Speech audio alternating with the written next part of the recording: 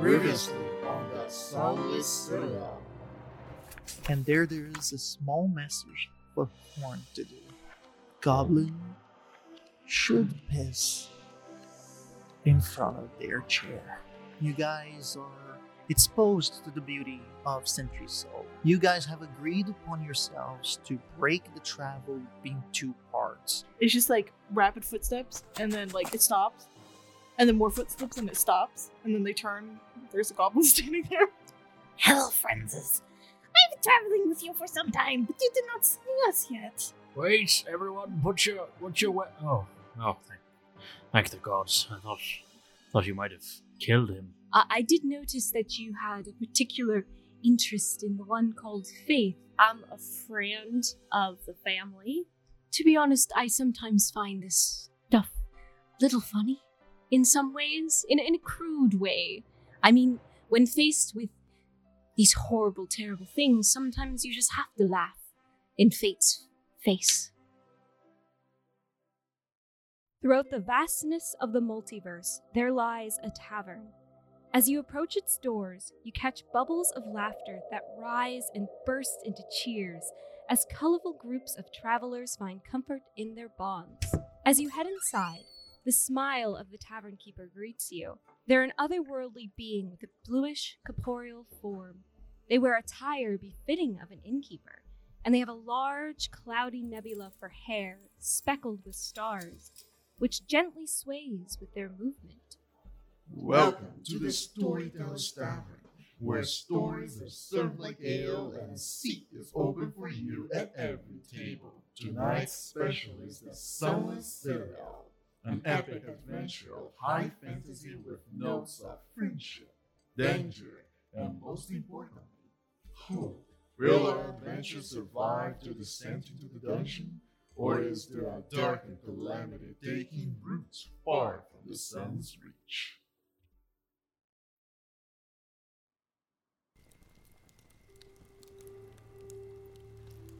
Then it was the time for you guys to wake the turtle and the goblin. You guys then go to sleep, and the other two take on the charge. Yes. I'm gonna actually stay up for 2 hours because I don't need to sleep all. Got it. Because I only need to rest for 4 hours, and that's my long rest.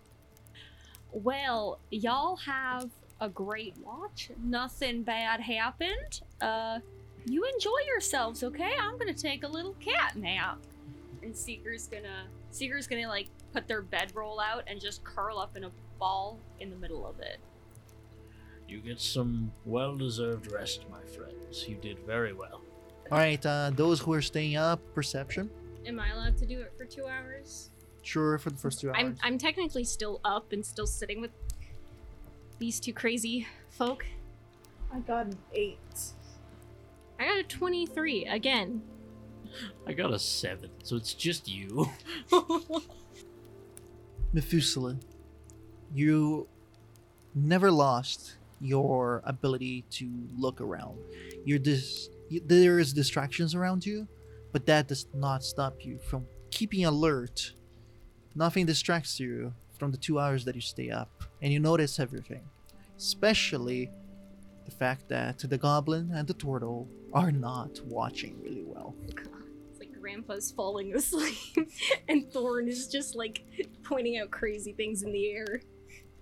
I imagine Thorn is like digging as fast as he can in the snow and like rolling in it like an overly excited dog.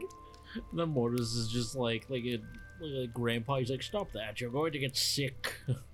After a few moments of that, you guys finally sit down. Well, Thorn, are you relieved that you can finally walk out and about without having to climb into my shell? I need a chair. I need to pee. Methuselah, do you have any sort of... my friend here has an issue where he can only relieve himself under a chair. I do not have any sort of magic that could do something like that, but you know what sometimes works as a chair is a stump. you can sit on a stump and use it as a chair. Quite eloquent. So if we find a stump that is chair-sized, I suppose that would be a good place to relieve oneself. Yes, let us find this stump. And there's the explanation for why we're both just 0 on our perception checks. We're just looking for a stump. On a tree line that is 20 feet away from camp. I feel like while Thorn is like running around looking for a stump, Mortis just sits back down and he looks towards Methuselah and he's like, well, thank you for that. You're welcome. I was happy to sort of help. I am very creative, so I'm sort of good with these sort of things. Well, I'm glad somebody is. I mean, as much as I love the lad, he's hard to deal with sometimes. He reminds me of a child. Yes, a very active child. He definitely keeps you young. Well, something has to these days. Not much life left in this old man. Well, I hope this isn't too much of a prying question, but I was wondering, why are you here on this quest? Truth be told, I never thought that I would travel, but he like sort of, he looks down a bit, like he's a little somber, remembering something. My wife and I, we lived together in Lestry in the Tortle community. Unfortunately, one day she fell ill with this mysterious ailment. It was unlike anything I'd ever seen. My own healing and even her own healing magic was useless against it, and unfortunately I lost her. Oh, I'm so sorry to hear. This illness was unlike anything I had ever witnessed. It was more like a curse or a transformation of sorts. Well, it began as just some discoloration on her skin, and there were patches of fur and feathers even. The worst of it was, in her bouts of lucidity, she would have this ferocious anger unlike anything I'd ever witnessed. It was hard to see her like that, but anyways, I'm rattling on. Well, I'm sorry to hear about that. Losing a loved one is definitely very hard. Unfortunately, I can understand that circumstance. My own wife is actually ill right now with the disease. It doesn't sound like the same sort, but I can understand the pain and desperation. Disease is the worst of all killers in my mind. There's no enemy to hate, no force to overcome, simply just this ailment of nature. Indeed, and I think the hardest part of it is the helplessness that you feel. There's nothing really you can do but sort of watch. Indeed. The worst of it is, in my faith, I am a paladin of the goddess She. I believe you're somewhat aware.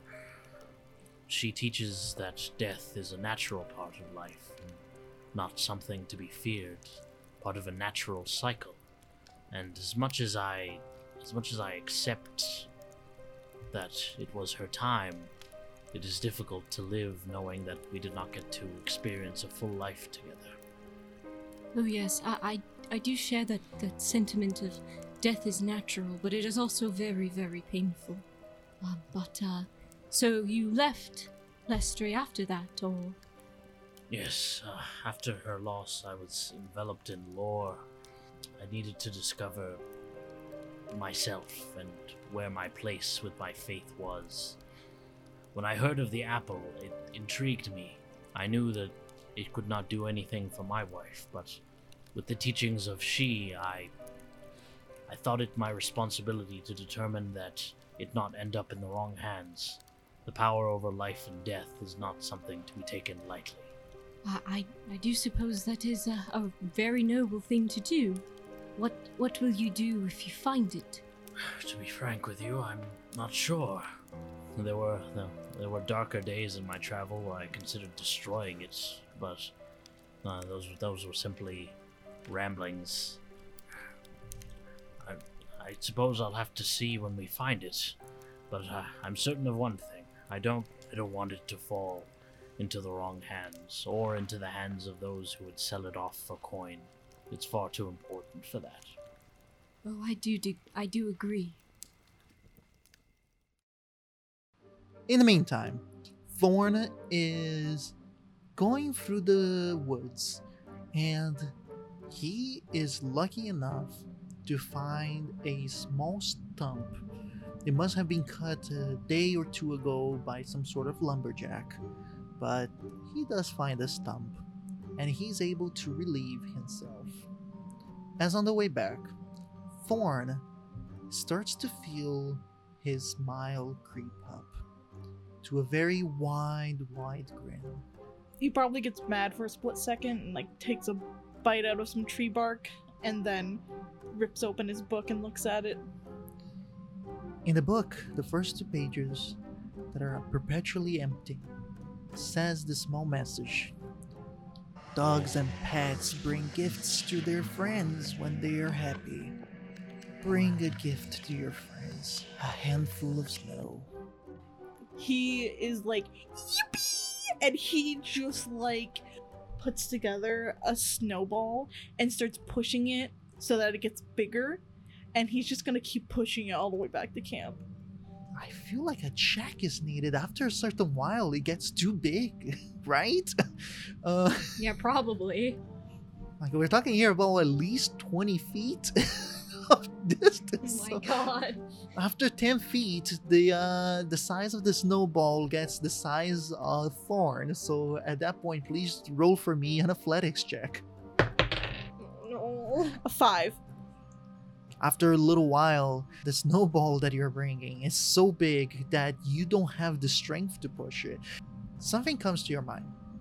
If you can't bring the whole thing, you might as well surprise them with smaller versions of that. You know that video of the corgi aggressively attacking the head of lettuce?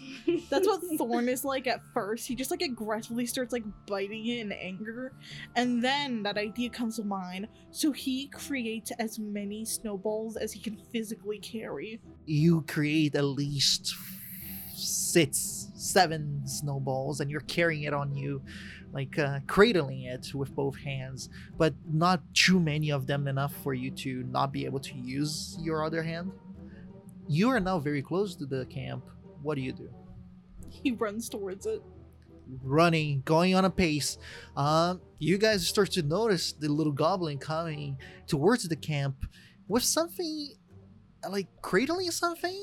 At this distance, unfortunately, is kind of difficult, especially with the darkness. This does not bode well for us. Should I be concerned? Probably. Oh no. Thorn runs over and he's like, the goblins is Thorn. I have a gift for you. What type of gift, my friend? He drops all the snowballs on the ground. A group of 6 or 7 little spheres of snow falls onto the ground. I low-key thought you were just gonna pelt us with them. Same. Oh, those are quite good craftsmanship on those snowballs. Do you like it? I think they're wonderful. Thorn picks one up and throws it at Methuselah in excitement. Roll a ranged attack, yeah. Roll initiative. 18. That definitely hits. Imagine like where do you hit him? Go ahead. He probably just like throws it at your chest. Full impact from the snowball hits the chest of Methuselah, completely exploding in contact with the rib cage decoration that you have there. Oh my, that was quite exhilarating. I'm gonna pick one up and you're throwing back. 17. Does it hit? Yep. And where do you hit? Just like probably the chest, same area. I just kind of whoop it, but very gently and gingerly.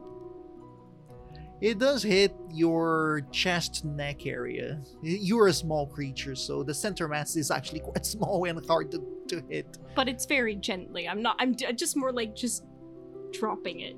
Thorn like shrieks in excitement, and then he like grabs them and just starts like pelting Methuselah with them. Can I run away to like try to get away from being pelted? Yes. You know, like a little kid and an adult. Mortis, you see this scene unfold of the goblin starting to pelt snowballs at the elf, and the elf starts running, half giggling? Yeah. You probably don't hear it. And that's, you're supposed to be watching the night. Mortis, I feel like he's still sitting, like he probably doesn't get up and join them, but like he like seeing this, he does let out like a low smile, just because, you know, he was talking about something pretty heavy, so he's like, my son. Look at my son. So as Methuselah kind of gets caught up in this moment of cheeriness, their hood kind of comes off, and it reveals more of their face. So they do have elven features, very like thin, sunken in face that is very, very pale. The cheekbones are all sunken in, the eyes are sunken in a bit, and from the eyes there are these black tears that are just permanently on their face. It just goes down, and then on top of it all there is this kind of like skull, like white skull that is painted on, and their hair is like a nest of black with all through it there are these like chrysanthemums that are just kind of tangled in it.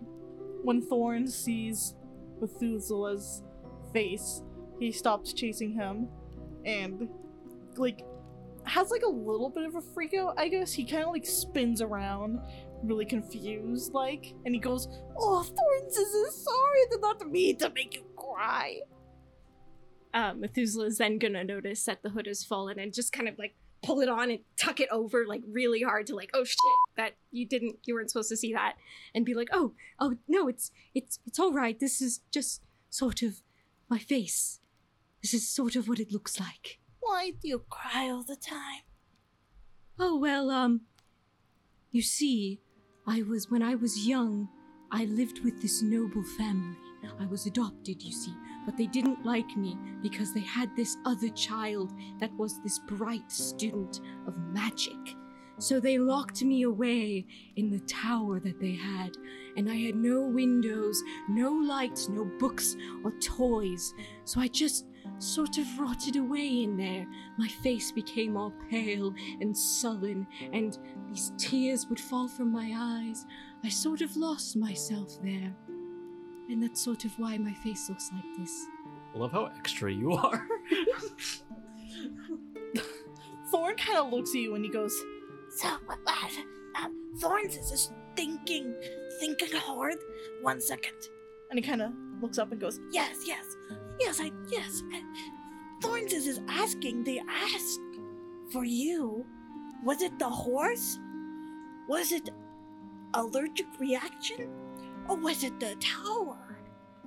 Oh, it was the tower. I don't remember these sort of other things that you're talking about. Thorn kind of thinks to himself, and he's trying to think because Thorn constantly doubts his own memory, and he's thinking, he's like, but Yuza says when you was talking to the cats that you were afraid of horses because a horse kicked you, and then you said to the cats that you were allergic to bad smelling cracker. But now you says that you were in a tower. Oh no, I never said any of those things. Thorns remembers. Can I do a deception? Go right ahead. 17. 11. Oof. You know what? Maybe it was the voices that said that. Okay. I love that. And the two of you come back to the fireplace. Your small camp. Well, I'm going to take a little bit of a rest now, so I'll leave you two to the rest of the watch. Indeed. Thank you for keeping us company, and I appreciate that we're able to talk about the things we've lost. Yes, it was good. You both are very good company, and I'm happy to have you guys to be my friends on these travels. Of course. Thorn approaches Methuselah and holds out a snowball for him to take. I will take the snowball with me as I go find a tree and hang out under it. Before Methuselah walks away, when Thorn gives him the snowball, he looks at him and goes, "Don't lose it." And then he turns and just walks away. Thank you. I will have nightmares now. And then Thorn goes and sits beside Mortis. Did you have your fun, my friend? Yes. Good. What was the elves talking about? About talking about the losses. Oh, just an old man's tale. Nothing worth concerning yourself with right now. Turtles tell such funny tales. When Thorn lived in the swamp, he saw turtles only swimming in the water. I wonder if I should have picked them up and asked them what tales they have to say. Well, if it's a story you want, I do have quite a few. Yes. You remember earlier when I was mentioning that I once had a run-in with a dragon? Dragons, yes. I was helping to guard a caravan against bandits, and eventually they led us into the lair of an adolescent green dragon. Adolescent? What does that word mean? It means young. Not you. You're old. True enough, my friend. Myself and my allies fought bravely against the creature, and we managed to force it to flee, but not before it landed a brutal attack with its breath weapon. It struck me with a deadly poison that coursed through my entire body. Poison, yes. Thorn knows that sometimes if you eat certain berries, they poison you, and then you have to be at the stump for a very long time. True enough, but good to keep that in mind while we're in the wilderness here. So anyways, this attack was so brutal, so catastrophic, that I suffered a permanent injury to the point where even to this day, any sort of poisonous attack leaves me weakened. Oh, so if Thorns were to crush up the berries and put them in a tea for you to drink, it would be good. But that would be very bad, and Thorn would not do that. Well, the will of my goddess protects me against disease. However, direct damage such as that of acid or like what the green dragon produced would ultimately leave me helpless. Oh, okay. The lesson there, my friend, is never battle a dragon and lose. Thorn nods. Wise words with Mortis. That's a great lesson. Don't lose a fight against a dragon. The more you know, kids. Wow. I paid $40,000 to get a college degree, and that's what I learned. Thorn nods, and he seems to be nodding along, and then 0.2 seconds later, he looks like he's about to fall asleep. You should rest up a bit, my friend. I can handle the rest of our watch. You didn't even have to say that, he was already gone. Mortis picks up Thorn and puts him into his little bedroll and tucks him in. He's like, rest up, my friend. Rest up. And with that, you spend the rest of the watch in quiet meditation, vigilant watch, and there's news here and there. But then the sun rises from the east, and the brightness allows you guys to wake up. Slowly, but wake up, so that you guys may proceed with the rest of your journey towards the Sunless Citadel. When Seeker wakes up, they stretch very much like a cat, but usually, if their mom is nearby, she'll say, "Oh, big stretch," but nobody says that to Seeker this morning because nobody knows to say it.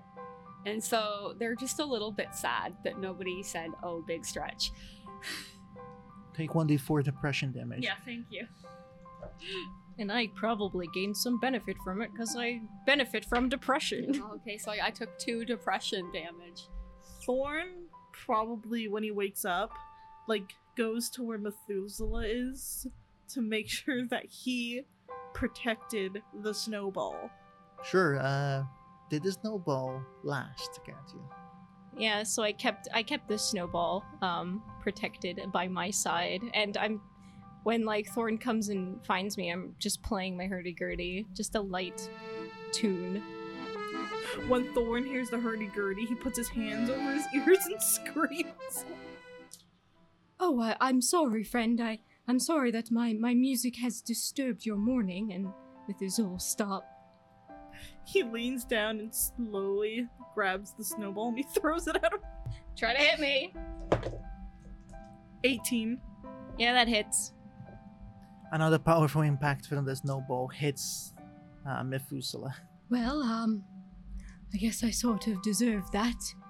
Quite an early morning wake up. Where do the screams come from? I'm not sure what screams you're referring to. Are there little people inside of your box? I kind of like give it a look over, turning it around, and I don't think anyone lives here. I mean, there could be a ghost. I don't know. I don't know what happened to Yorick. His soul might have maybe gone into such an instrument. Maybe he is inside of it, and now when you turn it, it squeezes his body and he screams. Perhaps. That doesn't sound like a very nice fate. But it still plays beautiful music, I'd say. It's very loud. Sometimes. Well, I'm going to see the others, see how they're doing. Okay. And he follows Methuselah. I'll walk back to where Seeker and your boy Mortis is. Thorn probably like grabs the end of your coat and is like walking behind you holding it. That's very cute. I just realized, did you even bring the stump back? How are you gonna pick up a stump? With your bare hands. You know that has roots in the ground, right? Not with muscles. I have his +0 strength. Do better. I have a -2, so who is the strong one here? That is you. That's your boy. responsibility, Mortis. Yeah. You're the strong one, not us. My point is, now we have to find some sort of chair-like device anytime you need to go to the bathroom. This is storytelling, folks. You know how most people are like, oh, we don't narrate our characters going to the bathroom. Today we do. Today it has story relevance. The deep lore of Thorn's piss. All right. So you guys have your morning. Eat your rations to be able to continue on with the day and proceed forward. The remaining hours stretches as you guys are still within this very beautiful and picturesque road. Then the road ends for you guys as you guys need to now head towards the wilderness in order to reach the Sunless Citadel on top of the knoll as it was described previously. The wilderness, it's beautiful at times. There are patches of forest here and there, but the grass starts to dwindle in quantity as a more rocky and mountainous environment slowly transforms the environment around you. And in the snow, you guys ascend. It's not that much of a climb. It's still like a very gradual ascension, but still a good mile ascension. Is it like climbing that would require feline ability to climb, or is it like just like a hill? It is just a hill kind of Oh, climb. okay. How close would we be to Destry right now?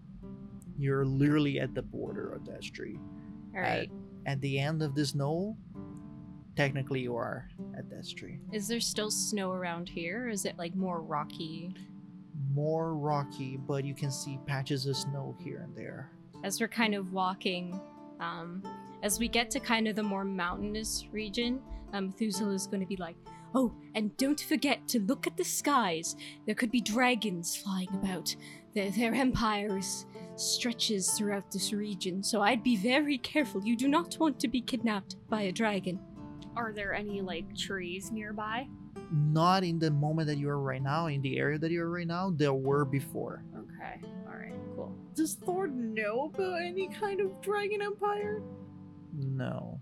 On the other hand, if Seeker or Mortis would like to maybe do a history check. Seeker, you do with advantage due to the proximity of Tom's Rest with the lands of Destry. 5.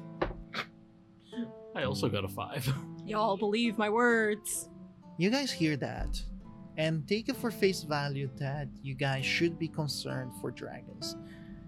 Based on some of your experiences, you more than understand as to why.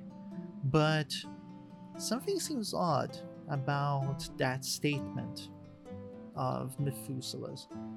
And the weird part is because you guys don't know what. At least not right away. But then this thought is set aside as you guys reach the summit of this knoll.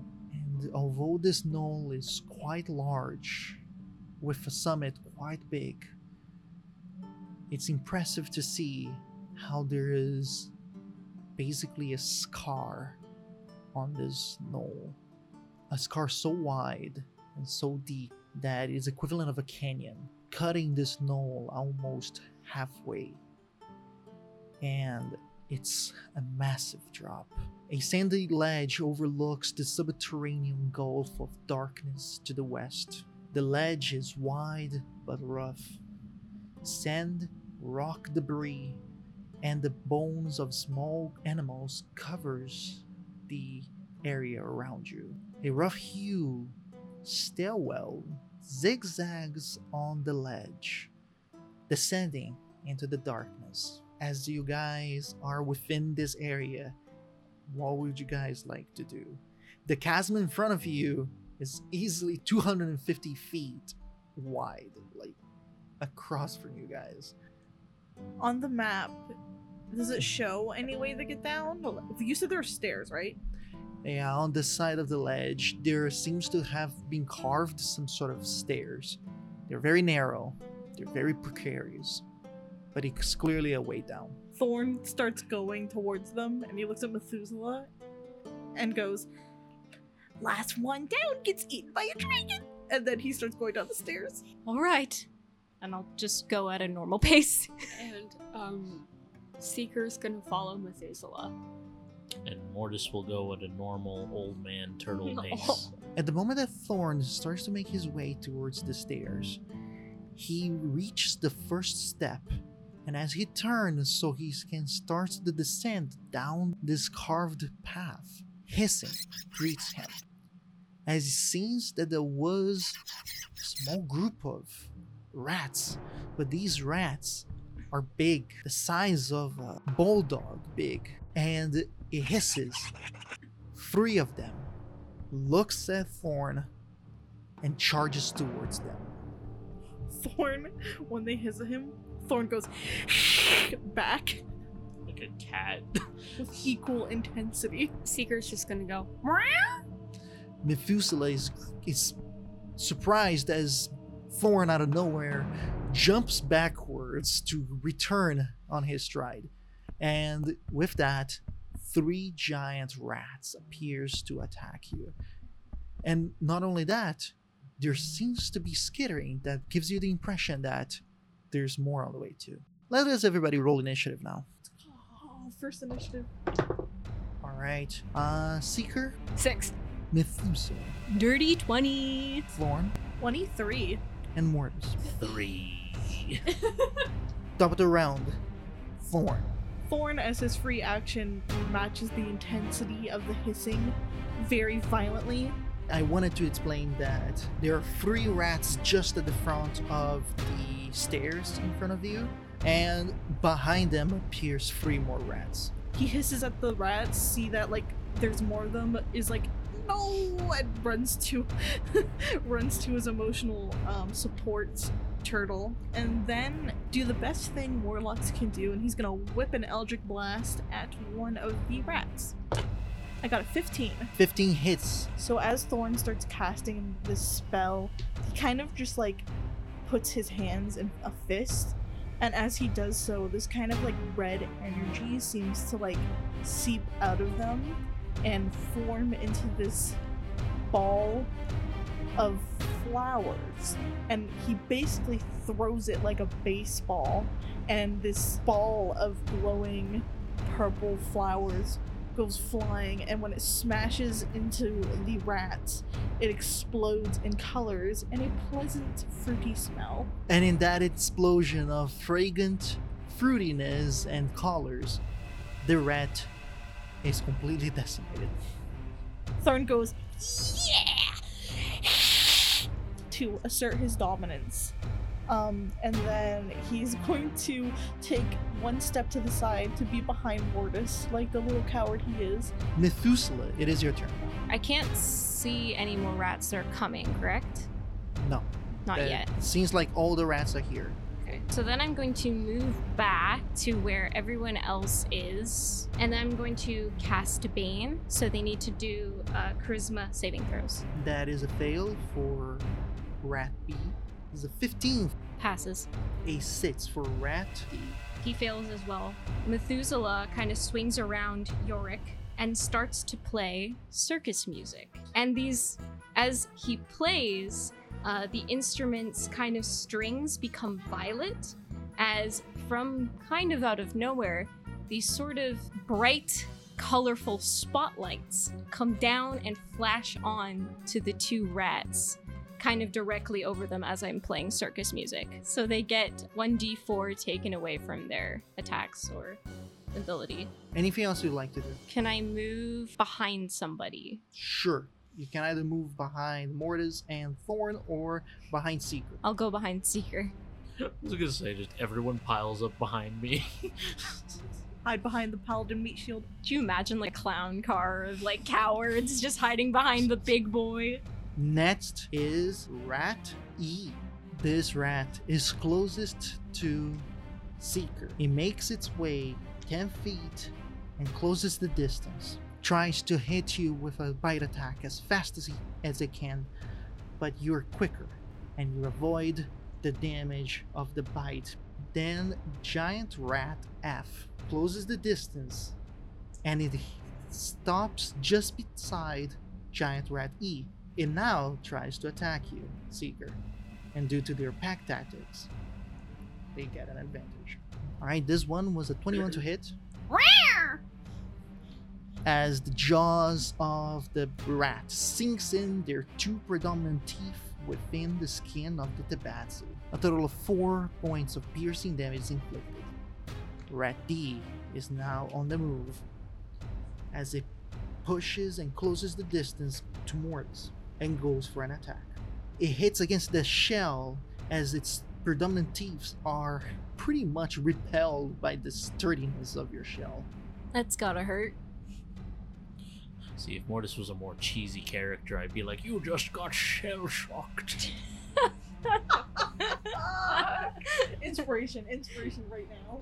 That is true. Inspiration for you, my good man. Thank you. Alright, that is all for Rat D. Rat C comes in and goes straight for Mortis as well. This one has advantage. A natural 20. Ruh-roh. A total of 8 piercing damage. This one did not get shell-shocked. Instead, it went through the shell and connected to the skin underneath. It was super effective. Oof. This is canon, right? Whenever Mortis gets hit, he just says oof. Yeah, he's like a Minecraft character. Seeker of the Wind, finally it's your turn. So, yeah, they're gonna pull their rapier out and they're gonna, kind of try and stab one of the rats in, a downwards motion. Does a 24 hit? Yes, it is. Cool. So it gets, 8 piercing damage. 8 piercing damage as you skewer the rat under your blade. They are dead. they've skewered the rat, and they're gonna make a mental note. Or can't they just take it off of the blade and shove it in a pocket in their backpack? I don't think you can do that mid-combat, though. But later, I think you Okay. can. Okay, cool. Seeger's like, finally some good food. Snack time. The Cat Castle does not have a rodent problem, and it never will. I wonder why.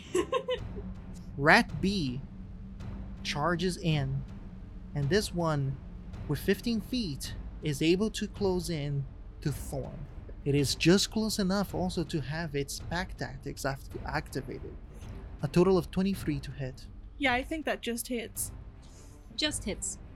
and a total of 4 damage is inflicted as this giant rat is able to take a bite out of the Thorn. That is all for the Rat B. Mortis.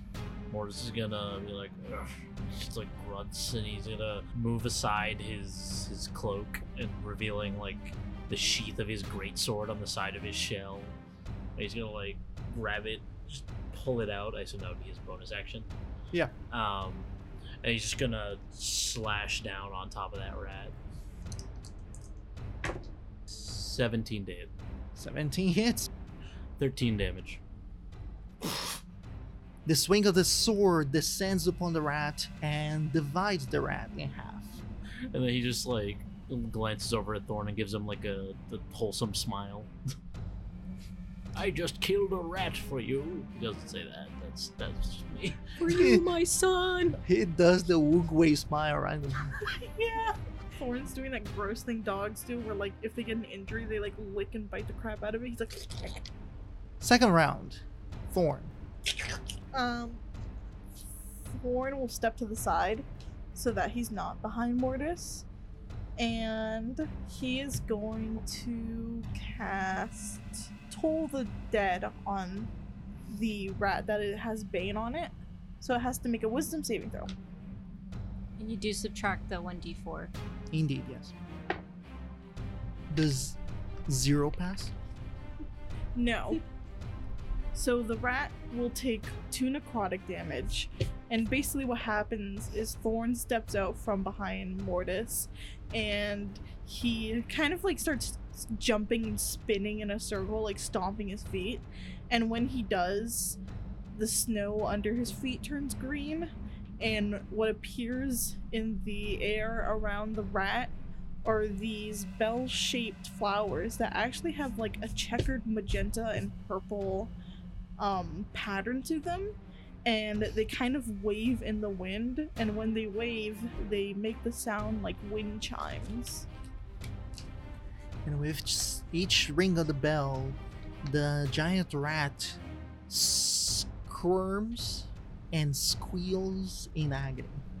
And then Thorn will step back behind Mortis, and that is his turn.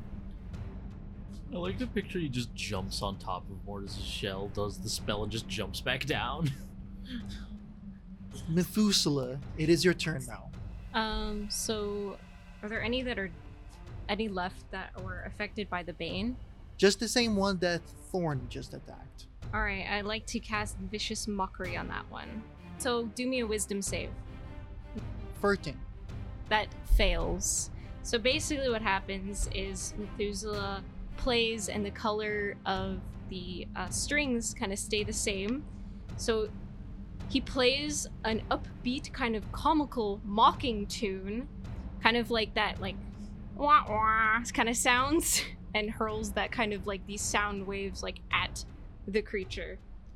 The giant rat squirms in pain, and it starts to spill out streams of little red from his bulldog-sized mouth, so it's affecting him quite a bit. All this pressure, this social pressure and drama and depression. Oh yes, and my bonus action, I'm going to play a light tune, and the strings are kind of gonna go into all sorts of different colors as I'm going to give Mortis inspiration. Bardic inspiration. Bardic inspiration, not the DM inspiration. But that's a good track record, man. The inspiration from the DM and inspiration from the bard. in the Hella same room. inspired.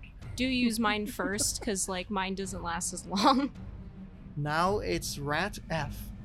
It is quite noticeable the shift in the battle, as out of 6 now there's only 3, but one of them is literally on death's door. So instincts kick in. Rat F bolts, dashes from the position that they're in, and Seeker has an opportunity attack if they want. Can I use Cat's Claws for that? Use the cat's claws or the rapier, up to you. Well, the rapier still has a rat on the end of it. You can pull it out. Pull the rat out. Oh, okay, yeah. So The rat is heavier than your blade. Oh, okay. So I'm gonna use the rapier instead of Cat's Claws. Does the 23 hit? Yes, it does. And it's gonna do 5 piercing damage. A quick stab hits the side of the rat, but this one was not deep enough to skewer it like the other one, and it still is able to move. Limping and bleeding profusively from the side, it dashes into the stairwell and away from combat. Now it's Rat D, as he also dashes out of combat as fast as it can. This one is the one that it's literally on death's door, and it leaves out of sight of Mortis's engagement. Sure, I'm gonna do an attack with my greatsword, and I'm gonna use my inspiration. A That was scary. It's 1d6, right? You're like, Yes, I didn't yes. prepare for this. I don't know my character. 14 to hit. 14 hits. 12 damage. Jesus damage. Christ, decimate the rat. You raise the great sword, and this rat that was stumbling to get out and disengage from this combat instead disengages for life. Oh She just disengaged from life, bucko. no! Shell shocked. Shell shocked. Now it is Rat C, the one in front of Mortis, and this one also dashes away. Important to say though, I already used my reaction. your reaction was used on the one that was already too close to death. Therefore, this one dashes away untouched and escapes from combat. Your first encounter takes place as a few dead rats lay on your feet. How many rats? We killed 4 rats, right? You killed Can 4 I rats. collect all 4 of them? Yes, you can. They are all bulldog sizes. Okay. Well, looks like Mortis might have to carry one for me. Or me too. Back on the menu. Roll for me a survival check. Well, I'm okay at that. 10. This is very common knowledge at Tom's Rest. Yeah. But mostly to anybody who has familiarity with survival or the wilderness. You have knowledge on how to carve creatures if you have to. And these creatures are big enough that, yeah, you can get at least like 1 to 4 pounds of meat out of this. Of course, it'll take a little bit of time, but Hey guys, I was thinking we could save our rations for tonight and we can eat this awesome meat. Do you eat this sort of thing where you're from? Well, I am, for all intents and purposes, a cat, and cats do eat rats. We actually do have, admittedly, all of us partake in this, but if a rat were to find its way into the temple, we have tabaxi for that. I can't imagine what's going through that rat's life as is being chased by a temple full of cats. Yeah, I don't think the rats come by very much just because of that. I think it's one of those instinct things. They see Cat Castle and they're like, oh no. Well, I suppose you don't have a pest problem then. No, not at all. It's really nice. Well, if you want to sort of cut the meat, I suppose we could take it. All right, it'll just take me a little bit of time. If you want to do it, Yeah. it will have to be a survival check for each rat. Okay. This will determine also how much, if it's successful or not. On a successful thing, you spend 20 minutes. On a unsuccessful one, you waste 10 minutes. Just like carving, but then not doing really well. Could I try to help? Sure, yeah. Try to help. How do you help, out of curiosity? I have a dagger that'll just kind of watch Seeker and try to do it, but You're gonna backseat carve yes, this? I'm just gonna have a little dagger and I'm just gonna be watching and probably doing it poorly, but a good enough job. See, my wife was the one to do this kind of stuff. I kind of sat back at, I don't know, we didn't really have a home, but Inspired her? You inspired her. yeah. So for the first rat. 12. That's exactly the DC. You're able to roll a d4 for me, and that's how many pounds of meat you're able to get. 1 pound is equivalent to a ration, so like 1 ration's worth of giant rat meat you're get. That one was a little dingy. Yeah. For the second rat. 12 again. Roll a d4. 4. 4 pounds worth of rat meat is generated out of this.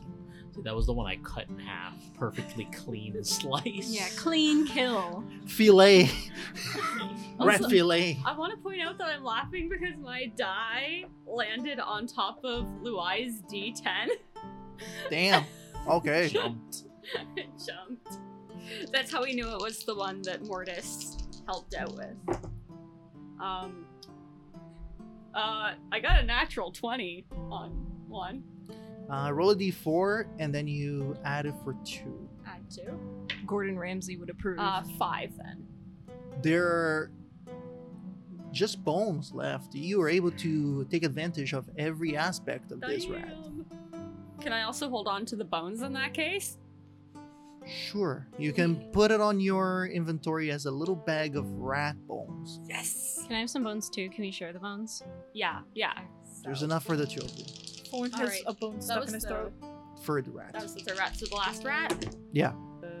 No, that's a 10. Passes.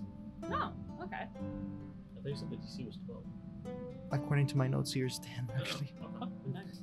4 other rations or pounds of meat. Damn, bro. All right, so we have a decent amount of rat meat here. By my calculations, we could split it to each have about 3 rations, and then we have 2 left over. Does that sound okay to everybody? Oh, don't you worry about me. Rat doesn't sit well with my stomach. Oh, all right then. Well, I presume you're okay with us distributing your share to the rest yes. of us and having spares for when we find the people that we're looking for? Yes, you see, when I was kidnapped by a dragon, for quite a number of months I did have to eat rats because the dragon didn't really feed its prisoners. I mean, I think it did feed us rats from time to time when we were good. It would kind of let rats just scurry into the dungeon and we could sort of catch them and eat them. So I have grown a kind of dislike for rat, unfortunately. But I imagine it is quite the delicacy, and I'm sure your people from Tom's Rest cook it wonderfully. Well, I wouldn't want to cause you any trauma from that. I know that bad experiences can mean that certain foods just don't sit right in our stomachs. So I completely understand that. Thank you. You've lived a very colorful life, Methuselah. Unfortunately, I have. Life has not been too kind to me. Well, perhaps one day it'll be the subject of epics and poems. Well, I tend to like to bring inspiration to others and create songs and stories for people who are worthy of songs and stories. I am just a mere artist. Thorn looks at Methuselah and goes, Did the kidnapping of you two dragon happen before or after you were locked in the tower? After. That was my childhood. Thorn nods. It is important to say that an hour and 20 minutes passed of all this carving and skinning of rats. That you guys just basically lounged around or just waited until all of this took place. Before we move on, Mortis is gonna approach Seeker and Thorn. My friends, I saw you took some damage back in that battle. I'm not an expert healer, but there is something I can do. He's gonna use. I'll go first on Seeker. He'll use his lay on hands to heal your wounds. How dare you heal Seeker first? I am your son. I have a new child now. All right. Well, thank you very, very much. Here are your 4 rations of rat meat, and Thorn, here are your 4 rations of rat meat. They are rations.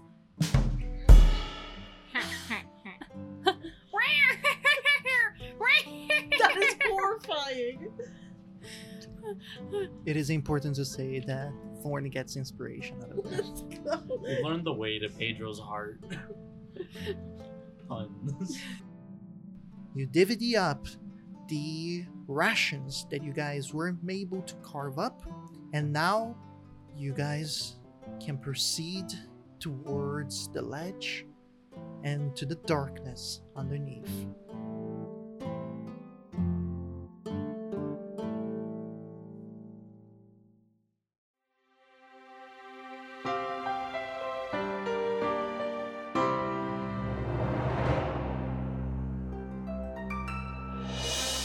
Unfortunately, you've reached the end of this episode of the Sunless Citadel. Thank you so much for listening. Subscribe to us on whatever app you use to listen to podcasts, and be sure to catch the next installment of the Sunless Citadel every Thursday at 12 p.m. EST. If you like the show, please consider leaving a review. It's a small way to show your support that goes a long way. To connect with us, follow our social media accounts, and if you'd like to support us, you can head over to our Patreon to join the conversation, view sneak peeks of our next project, and discover our fantastic bonus content. Our intro score was created by Patrick Corden from Off the Beaten Path Musical. The Sunless Citadel can be found in Tales from the Yawning Portal by Wizards of the Coast, and the world of Nosomundos was created by Pedro Stockler. Thanks again for listening from all of us at the Storyteller's Tavern. Now take this bardic inspiration for your next adventure.